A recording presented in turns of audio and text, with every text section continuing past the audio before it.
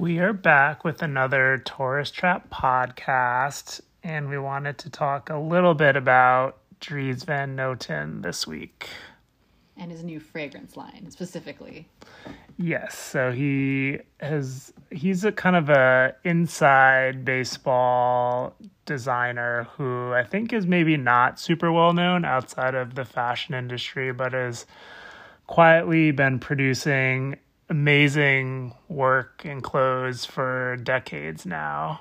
And I would say that he's actually worshipped by fashion insiders, like absolutely worshipped. People adore his work. I mean, I adore his work. We have a few of his pieces, which is great, that we share. We have a lot of his pieces, actually, that we were able to get from my Totakayo days, which is nice. Most famous for his amazing prints.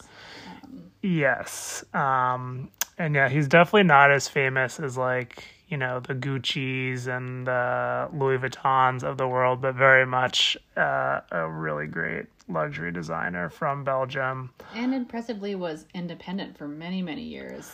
All of these, big fashion houses obviously are owned by like huge, conglomerates. So it's interesting that he survived for so long without anyone backing him. Yeah, over the decades was completely independent, and then was recently bought by Puig or Pug. I'm not quite sure how to say it. Pug. No, I'm not quite sure how to say it. Yeah. But this Spanish luxury conglomerate, not quite as big as, like LVMH or Kering, but yeah, he sold out to them, and unsurprisingly is now kind of expanding his business a little bit more now that he has some more capital. So launched the beauty line, which we'll talk about a little bit, and then just opened a store in LA, which supposedly is really amazing. We need to get down there to see that. Yeah, unsurprisingly, he has a lot of customers there, being that his prints are so loud and like beautiful and colorful, and all those LA peeps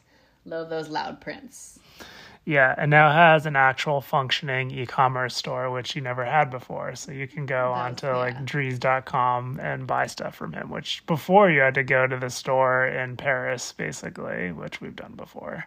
But we did want to talk about the beauty launch a little bit. Obviously, beauty is a huge category, growing super fast. So really? I mean, I was actually surprised he didn't get into it earlier, meaning that he is such an avid gardener. I mean, his garden is enormous. It's something like 50 acres or something like that. Like, that's crazy. Acres, like, of garden. Beautiful, beautiful roses. Yeah, he's basically like a professional gardener that does design work on the side. I mean, he probably has people helping him in his garden, but he is the architect of the garden. He's not out there weeding every day, but right he definitely has, he watches over all of his plants and makes sure that everything is nice and healthy. Right, and is extremely knowledgeable about all of his roses. So it was just a natural kind of, step to go into perfume, which was interesting. Perfume and lipstick, right?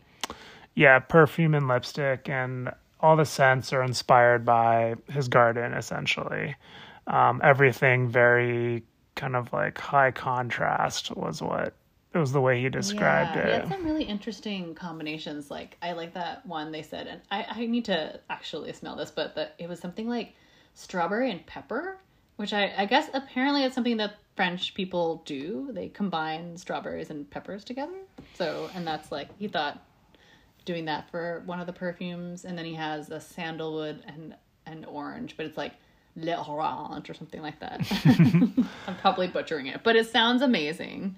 Yeah, it all sounds amazing. We definitely want to sample some of them. And the packaging looks really cool. So in the same way that the different scents are kind of non-traditional combinations, all of the perfume bottles are kind of like color blocked with like different patterns and colors. So it's very interesting looking. He's king of color for sure, and has some really, really interesting combinations, which you'll see in the little newsletter graphic. I